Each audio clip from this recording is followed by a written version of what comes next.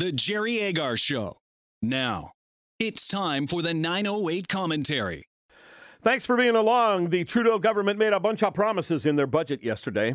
What those promises are is irrelevant largely because they don't actually have the money to pay for them. Trudeau told us we'd have a balanced budget by 2019. Why am I being so critical? Because it's 2019. Yet the deficit is almost $20 billion. It's up 32% from last year. Making all sorts of spending promises with no plan to balance those against cuts and no plan to balance the budget is irresponsible.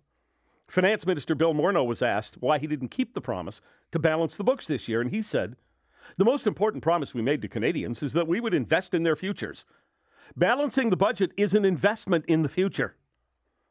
And money manager will tell you, any money manager will tell you, that the first step to financial well-being is getting your debt and deficit under control. If your take-home pay is $3,000 a month, it's just common sense that you can't have bills that add up to $3,500. But that's what the government's doing, and in fact, it's even worse. Because while they do it, while they refuse to even acknowledge that they broke their promise to make the budget balance itself by 2019, Trudeau says that was written in stone, by the way.